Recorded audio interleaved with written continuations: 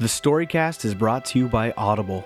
Get a free audiobook download and a 30-day free trial at audibletrial.com/stories. Over 180,000 titles to choose from, all on your mobile device. So support the show and enrich your mind at audibletrial.com/stories.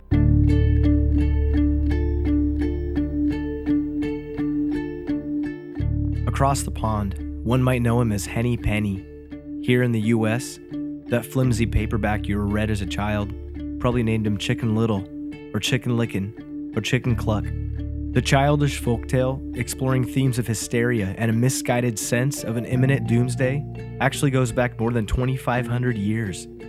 As the tale modernized for children in Denmark and Scotland, and eventually to the Americas, painted by nursery rhymes and Disney cartoons, the fable remained true to its message, a warning to not believe everything one thinks or is told.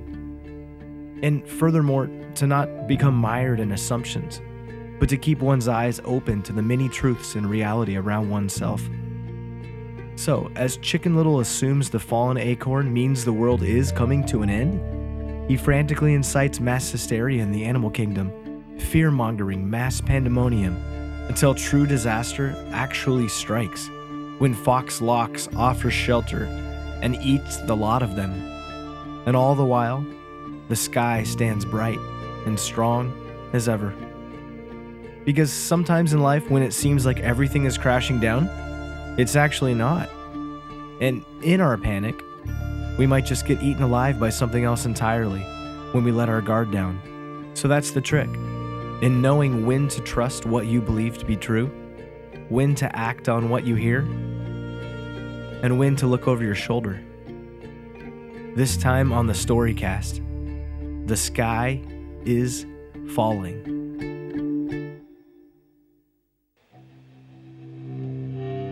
Chapter 1, Cooler Heads Will Prevail. You've heard it all before, stories of war and peace. And maybe you've heard this one before. Sure you have. But until you really understand all the moving pieces, the ebbs and flows, the dynamite set with charges like pickup sticks, and the unforgiving boulders sent raging down mountainsides, you may not quite understand how low the sky fell one October. Because 3 men almost went to war one day, each man under the guise of protecting their own nation and flexing his own collective might in the process. Yes, 3 men almost went to war one day, and almost destroyed the planet as we know it. And yet here we are, we who have lived to tell the story so far. The year is 1962, and the political climate was like that of a Rube Goldberg machine. You know those artistic feats of wacky engineering that you send the marble through? Maybe you played Mousetrap as a kid. After World War II limped to a halt, the international community was in a tightrope walk in an interconnected web of pieces, like a domino effect ready to come crashing down. And it did all come down to the very survival of an ideology standoff, socialism versus capitalism. And at the very heart was Berlin. The core of Germany was split down the middle with a literal wall. To the east, the portal to communism in the USSR. To the west, the symbol of freedom, backed by the Allied powers. But that free west was an island in an uncertain land. Even more uncertainty swelled from the decade-old arms race between Russia and America. Both nations lived and died literally by the idea of mutually assured destruction. You shoot the nukes first at us, we fire back. We're both toast. It was the opposite of a duel. In a duel, whoever shot first survived. With nukes and computers and airplanes, everything and everyone is toast. It had been nearly 20 years since the development of the first nuclear weapons, and you better believe progress had been made, if that's what you convinced yourself to call it. So it was in mid-October of 1962 when John F. Kennedy, Nikita Khrushchev, and Fidel Castro faced off in the most catastrophic arena of diplomatic brains and military brawn the world has ever seen. And this was no threat of ordinary war, no battle with redcoats or bow and arrow, not a strike via smart bombs and isolated door-to-door ground attacks. At stake here was the very fate of the world, a battle of nuclear annihilation. Welcome to the Cold War, as in the weapons were cold, for far too long perhaps. If Berlin was the tip of the iceberg, the island of Cuba was an ice chunk floating along far too close to the ship. Backed by Soviet-Russian might, Cuba had risen as a socialist island nation, breathing down the neck of the West. And what happened next all started with a response, both a literal and figurative reaction to the US's attempted but failed Bay of Pigs, an invasion in Cuba a year prior, and a response to America's strategic placement of missiles in Italy and Turkey, and perhaps a response to the sheer magnitude of it all. By 1961, Russia had 4 intercontinental missiles aimed at the US. It's been reported that the US had as many as 75, and growing. And for our stockpiles of nuclear weapons themselves, the US had considerable advantage with around 27,000 to Russia's 3,600. It all started there. So let that sink in just for a second. Because most times, conflict boils down to why it started in the first place.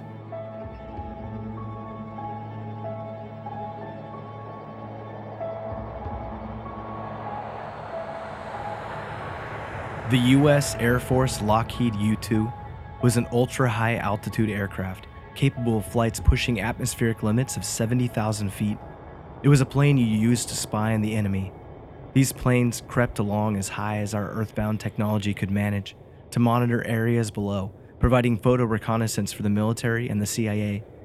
It was probably a flight like any other on October 15th, but when that day's film was pored over by specialists armed with magnifying glass, what it showed was troubling. Images of a secret construction of ballistic missile facilities in a remote region of Cuba. A site being serviced by around 3,400 Soviet soldiers on a socialist island nation under 100 miles from coastal Florida. And these missiles were estimated to be fully operational and fitted with nuclear warheads in under a week. The knowledge of the top secret site clearly gave the US the upper hand at that moment in time, but to what end? The very existence of the missiles and their warheads were a threat to America's existence. According to reconnaissance, there would soon be 36 medium-range ballistic missiles armed with 1,000-mile range 3-megaton nuclear warheads. Bombs with a strike capacity to equal 2,400 Hiroshimas. Let that sink in a little too. Within 5 to 10 minutes, those payloads could kill 80 million Americans and destroy the majority of US bases, including the bomber planes. What was going on in Cuba meant destruction of DC in mere minutes, and just about every other US city outside of Seattle right behind that. The missiles imposed a new international balance of power, surely an answer to America's placement of missiles across Eurasia, namely those in Italy and Turkey. The US was already barking down the Soviets' back door. The Joint Chiefs counseled President Kennedy that the secretive arrival of these new missiles struck a new tone in the Soviet doctrine, that of a first strike that would provoke World War III. The very presence of the missiles was viewed as a destabilization of the mutually assured destruction band-aid, and it was widely viewed by advisors and specialists that if the US allowed these missiles even as a flex of might, it would be an endless threat to safety and would destabilize diplomacy in the future. You see, even if the Soviets weren't intending to launch a first strike, this was all a bold move that would establish a dangerous precedent in pushing the US harder to respond. But the plot thickens. It wasn't just about Cuba. The world was a delicate balance because if the US invaded Cuba to destroy the missiles before they were operational, Russia would surely retaliate by finally attacking the West stronghold in Berlin, throwing the balance of NATO powers into jeopardy, and surely provoking a world war anyway. But pure diplomacy was not a valid option. The nuclear warheads would be mounted on the missiles before the two sides could even finish talking. Either way, the Russians wanted to show that they could do whatever they wanted, whenever they wanted, wherever they wanted, especially in a critical Soviet satellite country. The US government went to work carefully calculating a response plan, attempting to avoid war at all costs, but also not pivoting to appear weak. It was an unprecedented nuclear confrontation requiring problem solving of epic proportions, even as the sky crashed down all around, but only figuratively, for now. It was the ultimate war game, with the very fate of humanity at stake. And to top it all off, word could not get out. Public pandemonium and panic was unacceptable to JFK, along with the fact that any leak would ruin the potential element of surprise. Meanwhile, back in the USSR, Khrushchev didn't know that the US knew about the missiles. For the Soviets, trying to keep up in the arms race, the missile move to Cuba was an attempt at power posturing, a fait accompli, a move to leave the US in the dark, with no other option than to accept this new reality. The Kennedy team grew frustrated, angry, confrontational, emotional, debating and fighting over the seemingly two best options: a full invasion of Cuba, following drawn-up and rehearsed plans long championed by hardline warhawks, or destroy the missiles with targeted air attacks. But the Kennedy team opted for a creative alternative. And it was this moment in the story, zoom in right here, this was the moment that humans flexed their might to fight to the death and hold on to the weight of the sky, to hold the sky in place. This is the moment where the story is told. This is the moment where our hearts and minds prove stronger than our might. Because Kennedy would call it a blockade. Quarantine was technically an act of war, so the guidelines said. A menacing fleet of US ships would create a wall in the sea around Cuba, requiring any Soviet vessels to stop and be boarded. Ships with civilians, food, and supplies would be let through.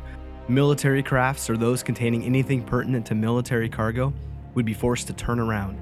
In doing so, Kennedy made a stand by throwing the ball into Khrushchev's court. It became his choice alone whether to recognize the blockade or sail through. Kennedy didn't want to back the Soviets into so much of a corner that their only options were humiliation or retaliation. So the blockade was a powerful way of sending a message without firing a shot.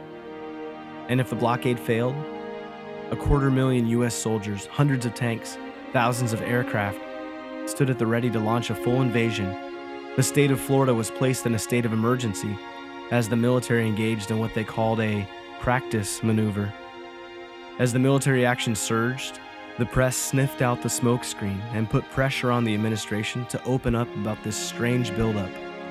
So, on October 22nd, 1962, JFK's team announced a speech that evening on an issue of, quote, highest national urgency. Speculation arose in Moscow. They assembled their team, awaiting the US's next move in a collective guessing game. That evening, John F. Kennedy spoke to America, making the case for action warranted by offensive missile sites, characterizing Cuba as an explicit threat to US security. He publicly announced the upcoming blockade of ships heading to Cuba the following day, making clear that if the ships continued past, further action would be justified, and that if any missile was launched, the US's core nuclear fleet of 66 B-52 bombers constantly in the air, and more than 500 others available, would launch their own nuclear warheads at Russian targets, in sum, returning the chess match to mutually ensured destruction. The blockade was a way to quickly act with resolve while not drawing first blood. It was akin to moving your pawn forward 2 spaces to get the game rolling. But if the blockade didn't work, the dreaded domino effect was clear. If a ship did not stop, the US would be forced to fire on it. The Soviets would likely retaliate by firing on a US bomber plane. So the US would then strike Cuba's anti-aircraft sites. The Soviets' next move would surely be to invade Berlin, giving the US the right to invade Cuba, upon which time Russia would simply push the red button, and the US would follow.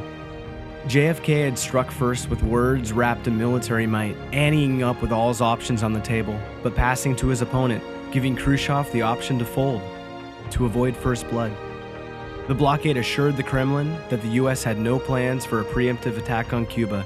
JFK's actions meant, I am prepared to negotiate.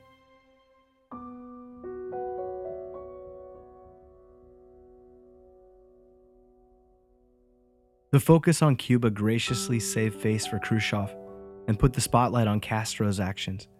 And Cuba prepared. Castro contended furiously that any missiles on Cuba were for defense.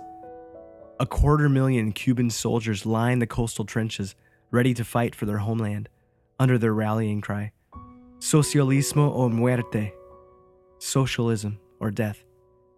And little did the US know that the Soviets already had a short-range nuclear capability in place, a tactical weapon ready for the battlefield that would have ambushed tens of thousands of invaders. The evening before the blockade, Khrushchev publicly condemns it as an inexcusable act of piracy and heads to the opera to see Boris Godunov, the story of Tsar Boris, who faces the need to rid himself of another Tsar. Was it a message? That night, Khrushchev listened as the opera singer portraying Boris sang of having a tormented soul, fear within him, over whether or not to destroy his adversary. The actor himself was actually an American on tour, whom Khrushchev requested to dine with after the show. And together they toasted to world peace. Was this perhaps another signal that the Soviets were prepared to negotiate? But even then, Kennedy's armada formed a ring of steel in the Caribbean Sea. As the blockade goes into effect the next day, Soviet vessels approach the quarantine at full steam ahead. Former Soviet ambassador to the US, Anatoly Dobrinin, would later describe the scene as he watched the TV screens, depicting Soviet ships a mere 5 to 10 miles away from the blockade, as a high noon showdown from an American Western movie. US destroyers are told to fire only on order directly from the White House. 4 Soviet subs armed with nuclear torpedoes and out of communication with their Soviet powers are hunted at the blockade line. Suddenly, ships with military cargo begin to turn around, while passenger and merchant ships continue through the blockade. Every soul paying attention breathes with a slight sigh of relief as the immediate situation diffuses. Baby steps. But the crisis wasn't over. As the days went on, chaos ensued. Work on the Cuban nuclear missile bases continued, and then a war of words and speculation and demands and uncertainty and backdoor brokered deals from alleged Soviet spies and a fatally shot down US plane over Cuba, and conflicting letters supposedly from the Kremlin. War is messy and everything that touches it. Diplomacy inched back and forth as ebbs and flows of conflict often do. As all communication occurred over indirect, untimely, and unsecure public telegram services, urgent messages and negotiations between 2 world superpowers were printed on paper and driven between locations. But finally, on October 27th, not 2 weeks since the missile sites were discovered, a deal is negotiated. The Kennedy team strikes a deal with Khrushchev. The Soviets would withdraw their missiles in Cuba in exchange for a public announcement that the US would never invade Cuba without direct provocation. And in addition, the US missiles in Turkey and Italy aimed at the USSR would be quietly removed 6 months later, so as to save face for US sovereignty. And also constructed was a confidential Moscow to Washington telephone hotline. With this important step, future direct communication was ensured between the 2 superpowers, a vast improvement from telegrams and spy networks. The Cold War was not over. Missiles armed with nuclear warheads still stood armed and ready, and still do. But giant leaps had transpired for mankind. To think outside the box, to have empathy for the opponent's stake, and to value direct communication. And even now, just 55 years out from our closest to nuclear Armageddon, the Cuban Missile Crisis lessons still continue today. The moral of the story: sometimes the sky is indeed falling all around us, but we have to discover ways to defy the odds at all costs, and at times find a will to defy our nature. Realizing that at times the entire mess around us can become an unstoppable machine mechanically set into motion with no one and everyone at the helm. The sky may surely be falling all around, but as long as there are good people making wise choices, we keep finding ways to fight with a fierceness, to keep the sky over our heads. And every single moment that the heavens around us stay in place for one more moment is another moment in time for the human race to understand that lesson even more.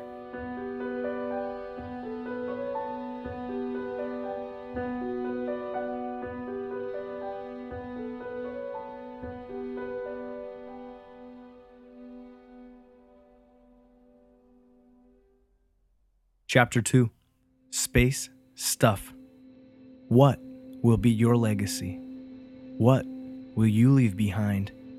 The things you've accomplished, the people you've loved, the experiences you've shared. That's about it. Because amassing wealth and things can be nice for a bit, but you can't take it with you. The real wealth is in your story, your history, which becomes someone else's future. If you've ever had a grandparent or parent die or move into a home or otherwise, you've had to experience that wretched cleaning out of a lifetime of memories and stuff in boxes and heaps and drawers. Things important, or once believed to have importance, or that would otherwise find their place, now seemingly lost in a purgatory of stuff, where certainly one soul's treasure becomes another's trash. As citizens of the earth, part of our history, part of our legacy, is a sea of stuff, discarded and forgotten, and floating above our heads. One night in January of 1997, Lottie Williams of Tulsa, Oklahoma, was walking through the park with a couple of friends when they witnessed a huge fireball nearby streaking across the dark sky. It was beautiful. The group watched in awe, a front row seat to a shooting star. Just a short time later, Lottie felt a tap on her shoulder, or at least that's what she said it felt like.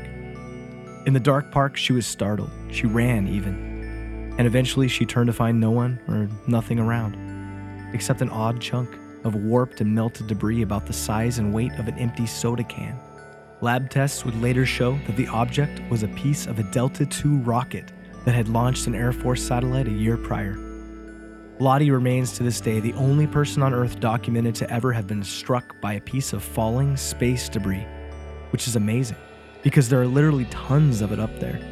Space travel leftovers, trash left behind orbiting our planet every second of every day as you walk your kids to the bus, as you drive to work, and as you drift off every night. We left it all up there. You and I. Researchers say that there are millions of pieces of orbital debris rocketing around us within the Earth's gravitational pull.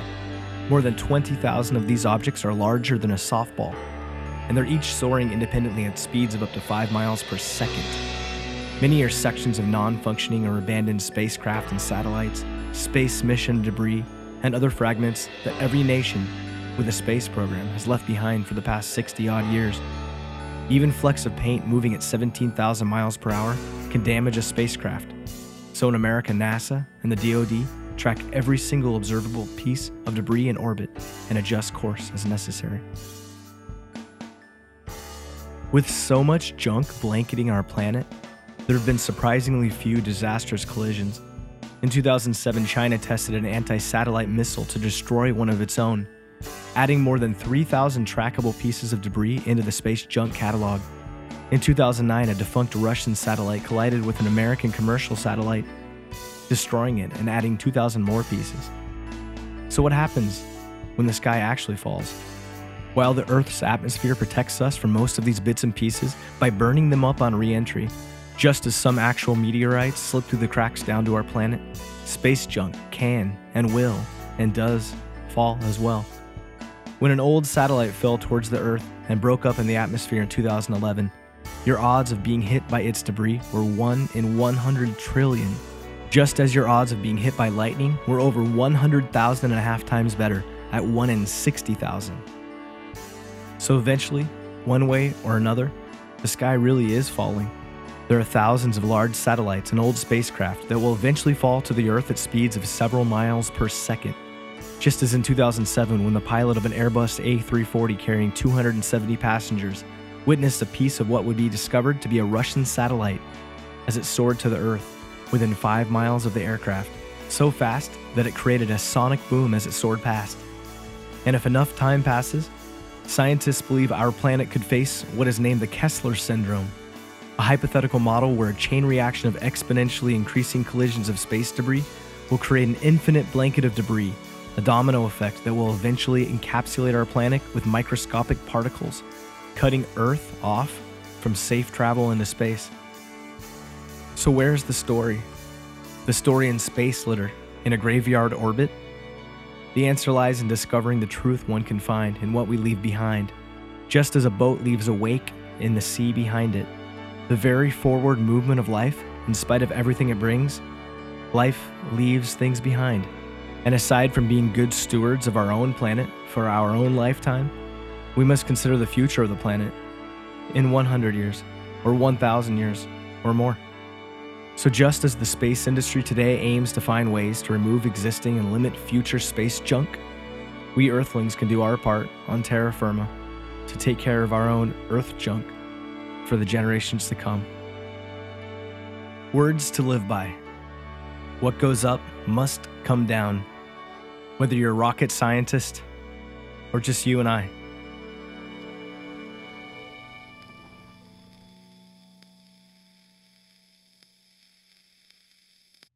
Chapter 3, As Above, So Below. This song, Thumbs and Fingerprints, is the 7th track in our Season 2 album, and if you want the full album all to yourself, it's all yours at support.storycastpodcast.com.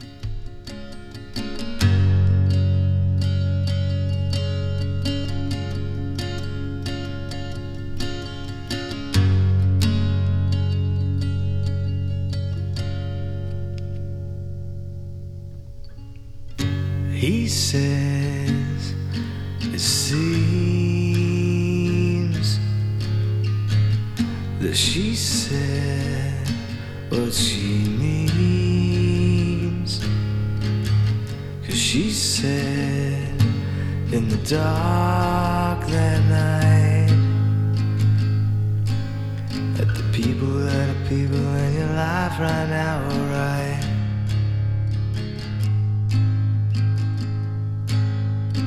Maybe that's just alright for now. So if the sky falls down, then baby that one's on me.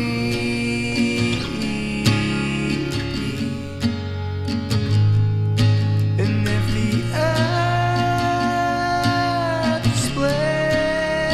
under our feet,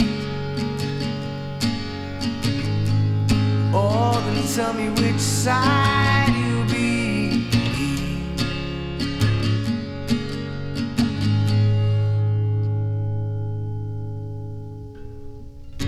He knew it should return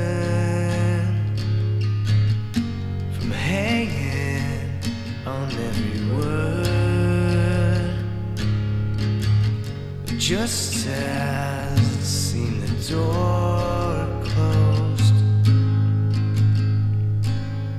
the people that are people in your life right now sit love with thumbs and fingerprints. Maybe that's just alright for now. So if the sky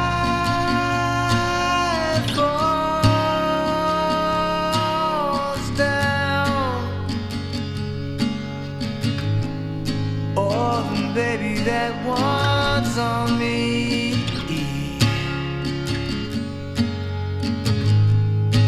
And if the earth splits under our feet,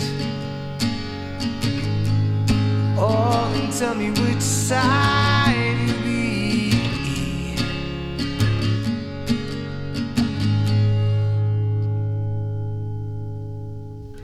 Sky could fall with thumbs and fingerprints.